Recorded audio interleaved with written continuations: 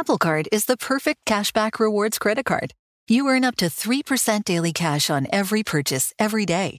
That's 3% on your favorite products at Apple, 2% on all other Apple Card with Apple Pay purchases, and 1% on anything you buy with your titanium Apple Card or virtual card number. Visit apple.co/card calculator to see how much you can earn. Apple Card issued by Goldman Sachs Bank USA, Salt Lake City branch. Subject to credit approval. Terms apply. The less your business spends, the more margin you keep. But today, everything costs more. So smart businesses are graduating to NetSuite by Oracle. NetSuite is the #1 cloud financial system, bringing accounting, financial management, inventory, HR into one proven platform, helping you reduce IT costs, maintenance costs, and manual errors. Over 37,000 companies have already made the move to NetSuite. Now through April 15th, NetSuite is offering a one-of-a-kind flexible financing program. Head to netsuite.com/earnings right now. netsuite.com/earnings. Welding instructor Alex DeClaire knows VR training platforms like Forge FX help students master their skills. There's a big learning curve with welding. Virtual reality simulates that exact muscle memory that they need. Learn more at meta.com/metaverseimpact. Hello, I'm Scott Soshnick. I'm Eben Novy-Williams. And I'm Michael Barr, and this is the Bloomberg Business of Sports podcast. We explore the big money issues in the world of sports. Let's get into some of our topics today, beginning with last night's NBA lottery on ESPN. The second pick will be made by the Memphis Grizzlies, and that means that the #1 pick in the 2019 NBA draft goes to the New Orleans Pelicans. I have a lot to say about this. It's a good thing you have a microphone in your face. Oh, my. First of all, okay, congratulations to the Pelicans. The Knicks get the third pick, and I'm sure Knicks fans are like, man, not again. But what's even more surprising is that the Lakers got the fourth pick. When you say more surprising, the Knicks only had a 16% or 14% chance at number one, so it's really not all that surprising. Yeah, but still, no. I'm saying more surprising is that the Lakers. The Lakers had a 2% chance at number one, but certainly they were one of the teams that moved up. And when you had Lakers and Knicks still alive with 4 to go, you're like, oh boy. Like you could see Adam Silver salivating when there was 4 teams left. We've gone this far, by the way, and haven't even said the name Zion Williamson yet. But you see his face when it was obvious. Well, once the Lakers and the Knicks were out, like it was Memphis or New Orleans. Did you see Zion? It's like, oh. I mean, I feel for him. He said, you know what? No, he's gonna. I'm gonna call Eli Manning and see what was it. He said, I'm not going to San Diego. Like I'm just not going. Could you see? Didn't Elway do that a long time ago? Yeah, Elway and Manning. Could you see Zion saying, "I'm not going. Like I don't want to do it. Trade me. You have to trade." His marketability would take a hit right off the bat, where you're just sort of dictating. But he's still going to make tons of cash. So does he care? How much does it affect his marketability? I mean, LeBron James was the best comparison in my mind to what Zion is hype-wise. He went to a small city in Cleveland and but he's from Akron. Has done very well for himself. But he wanted to be there. Sure, but I almost feel as though at this point, you're going to get the big shoe deal regardless of where you're playing. You're going to get the big shoe deal. There are folks who said early on, some of the marketers I talked to said it'll cost him a few $1 million. Just because of the regional, if he had been in New York, it'd be a few million early on. Overall, long term, if he's a great player and they win, you're an international icon, you make all your money, sure. Plenty of opportunities. But it's all predicated on playing well and winning. Why do we have the lottery system in the first place? And then they changed so teams don't tank. Well, but they tank now. They're still tanking. Yes, they are. They are, but not as badly. I mean, if you had no lottery in place, and I'm being serious about this, you have for discussion. If there was no lottery and Zion or LeBron or a LeBron was available, do you doubt that there's a team that would shoot for 0-82? I bet you they would put the B team out on the floor. Right. And that's really bad for the league. Like that doesn't quite happen now. Like you're sort of, well, I'll rest some play. But an overt, we don't care, that's the situation you would have. I just putting it to chance like this, and they've changed it because it used to be they had a 25% chance if you were the Knicks, and then they changed all of this. Yeah. But that's my point. Is like, why leave this to chance? Can't you set some rule system up to where to avoid the tanking, but at the same time too, if we see you purposely tanking, you're not going to get rewarded. There's got to be some system to be set up. I think this is the system. You're right, and this is the answer. No team since the lottery's been there, no team with the best chance at number one has gotten it. So really, you shouldn't be tanking because no team with the best chance has ever gotten the number one pick. Yeah, it does make you wonder if, NBA teams look at this lottery and say, this is the biggest star we've had under this league in 10 years plus. The team that got him was a team that had a 6% chance in the lottery. Maybe this idea of racing to the bottom is no longer maybe the right approach, right? Going back to the idea for Zion Williamson, this may not fully hurt his value all that much. I do think from a league-wide perspective, this is a bad result for the NBA, right? The big loser on the night was the NBA. Yeah, it may being in a small market isn't terrible for Zion himself, but putting Zion, if this makes sense, putting him in a small market actually is a bad thing, I think, for the NBA. Boom. On to our next topic. The NCAA is creating a working group to address legislation surrounding the name, image, and likeness rights of student athletes. Yeah, this is an interesting one. Earlier this week, the NCAA announced that it was putting together this working group to look at this idea, explore the idea of whether college athletes should be able to be paid for their name, image, and likeness, which in simple terms means be able to market themselves. And this sounds like a great step forward until you read the rest of the release, when it says the group will not consider any concepts that will be construed as payment for participation in college sports. Now, there's two ways to read that, right? The cynical way to read that is, listen, the NCAA loves nothing more than to put together a working group that will come together, meet for 6 months, and then come out and say that, the current rules are pretty much exactly what they want and maybe loosen one or two things. That's the cynical way to look at it.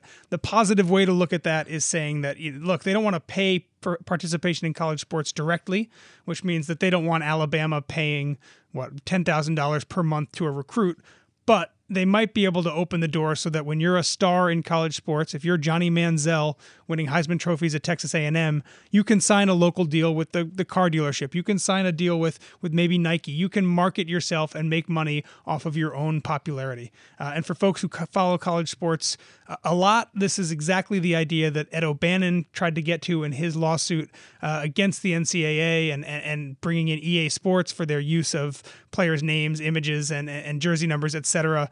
in the college sports video games. This would be, if the NCAA was willing to loosen its restrictions here, would be a monumental step forward in college athletes being able to see a piece of the billions of dollars they generate. Producer Colin Tipton, can we get a time on how long Eben just spoke without anybody interrupting? Minute 45. I was reading some emails. I actually read 3 emails and sent 2. He's got passion. He's got passion on the college sports scene. No, that was great. Good. Keep going, Evan. Yeah, wasn't it. Val Ackerman the chair of this working group? Our friend Val Ackerman. Yeah, commissioner of the Big East, Val Ackerman, which is Val. a good. Yeah, I love Val. For sure. That's somebody in college sports, by the way, a conference that doesn't have football, or it's not big time football, doesn't stress football.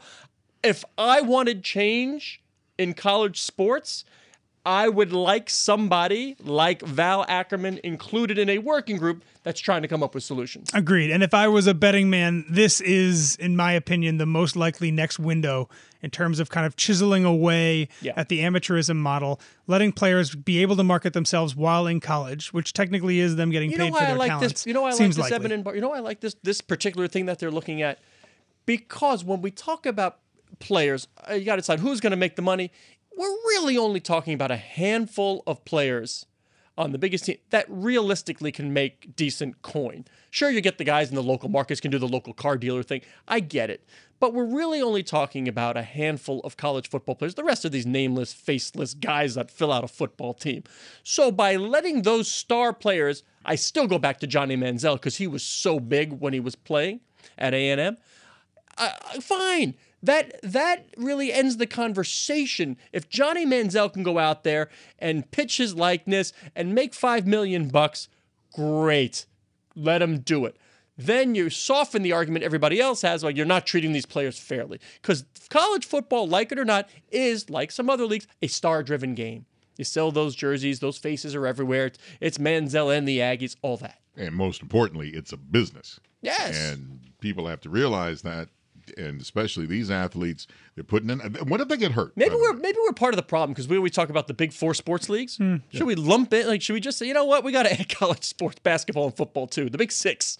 Yeah, you're right. Look at those TV deals, the big six. Yeah, I mean, if the NBA $9 billion in revenue, right? College sports Division I writ large is, if you factor in all the different numbers, is up there as well. Success is more than a destination. It's a path you take one step at a time. It's dedication, it's fortitude, and it's the work, passion, and grit inside of us that comes before all recognition. That's what Stifel has been doing for over 130 years, and it's why Stifel is one of the fastest growing wealth management firms in the country. And Stifel goes beyond traditional wealth management to offer you a full suite of banking services, direct access to one of the industry's largest equity research franchises, and a leading middle market investment bank. Quietly, yet strategically, Stifel has built a company and culture unlike any firm on Wall Street. Because success is the drive it takes to keep pushing. It's the passion to keep investing. It's the best of each of us made better by the best in all of us. And that is where success meets success. Find a financial advisor at Stifel.com. That's Stifel.com. Stifel, Nicholas & Company, Incorporated. Member SIPC and NYSE. You know success when you see it. Or you think you do. The people in the spotlight. Athletes, actors, artists. But what about the people behind the scenes? You know, the ones who make it all happen. The lighting engineers, the sideline photographers, the caterers. They're small business masterminds. And if there's one thing they have in common, it's making their money work harder. That's why they have a business bank account with QuickBooks Money, where they are now earning a generous 5% annual percentage yield. Yes, 5% APY.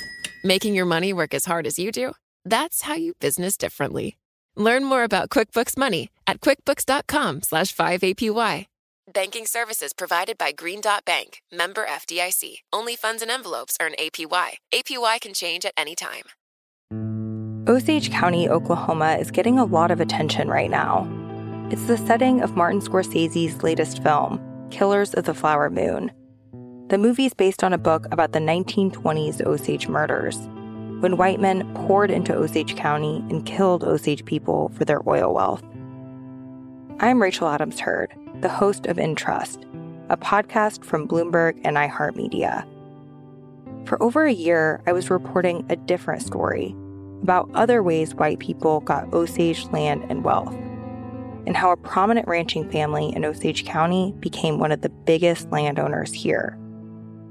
Their ranching empire was built on land that at the turn of the century was all owned by the Osage Nation. So how'd they get it?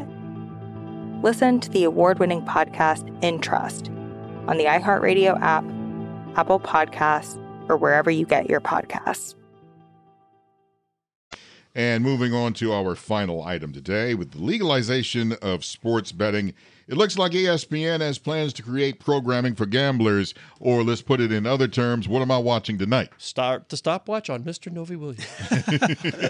I feel a little deja vu here in that the way I felt a year ago when it seemed like every podcast we were talking about a new streaming deal between Twitter and the NHL or Facebook and MLB. There was this big rush for sports leagues, big and small, to get their content on direct digital providers. That's where we are right now with sports betting. I feel like every podcast we're talking about another big media company partnering with a casino or another big league partnering with an operator. Just seems like there's so much going on in this world. If I see one more person who purportedly knows about this say, well, times are changed, I'm going to go nuts. I swear to you, I'm going to go bonkers. I just can't. And I know Twitter's a small sample size, but it's a lot of industry folks, reporters who should know better. Well, boy, another deal signed. Well, times have changed, Barr. No, you don't say. Thanks so much. Captain Obvious. Yeah, I'm not going to name the person, but somebody yesterday on Twitter, somebody in the industry had put something like, well, boy, you got teams in Las Vegas and they're putting this in Vegas and they're going to put that. Boy, times have changed. And yes, but I looked over at Eben and I said, I was there in 2007 when the NBA had its All-Star game in Las Vegas. 2007. Yeah. So, let's just say some folks, it's not a surprise that Adam Silver was the one who wrote that op-ed in the New York Times and told us, maybe we should take another look at this whole sports betting thing. Yes, it's not a revolution, it's an evolution, but we're getting there. There are two major players in the nationwide broadcasting of live sports, one being Fox and the other being ESPN. And in the past week, we've seen both of them kind of lay out their plans. And we talked last week about Fox, which bought a 5% stake in an operator called Stars Group and is launching its own platform. ESPN took the milk. Fox bought the cow. Yeah, ESPN going a very different route. This week, they partnered, as you said, Michael, a deal with Caesars. It does not involve any equity taking place. There's not, at least now, going to be ESPN Bet as a platform. They are building a studio in one of the Caesars Las Vegas locations so they can produce more content around gambling. Certainly more so than just the TV show they launched recently. You're going to see more coverage of it, kind of ancillary around the things that ESPN does. But if you listen to Bob Iger, he is adamant that they are not going to become a sports book. They are not going to become a platform anytime soon. I'm glad you mentioned Iger because, we always need to look up to the top of the mountain. You still got Mickey Mouse, and on the other side, you got Bob Iger, the Disney CEO, so it's Mickey Mouse. And on the other side, you've got the Murdochs, who have always taken risks. That's what I like to see. And by the way, at the Fox upfront, sports is always a part of something. The Fox upfront, they're all in on sports. Like more than half of that upfront, you had the WWE stars, you had A-Rod was there, you had all the football guys especially were there. Now, with the new leader Fox. It's Fox Sports and news. Yes, they have some new scripted stuff, but the sports is being used to promote it all. So there you go, Murdochs versus the Mouse. This has been the Bloomberg Business of Sports podcast. I'm Michael Barr, along with Scott Soshnick and Evan Novi-Williams. We are here each and every Monday, Wednesday, and Thursday exploring the world of money and sports. Join us again at the end of the week when we speak with Amy Latimer, president of the TD Garden up in Boston. She's having quite a playoffs right now. You're listening to Bloomberg Business of Sports on Bloomberg Radio around the world and online where you get your podcasts.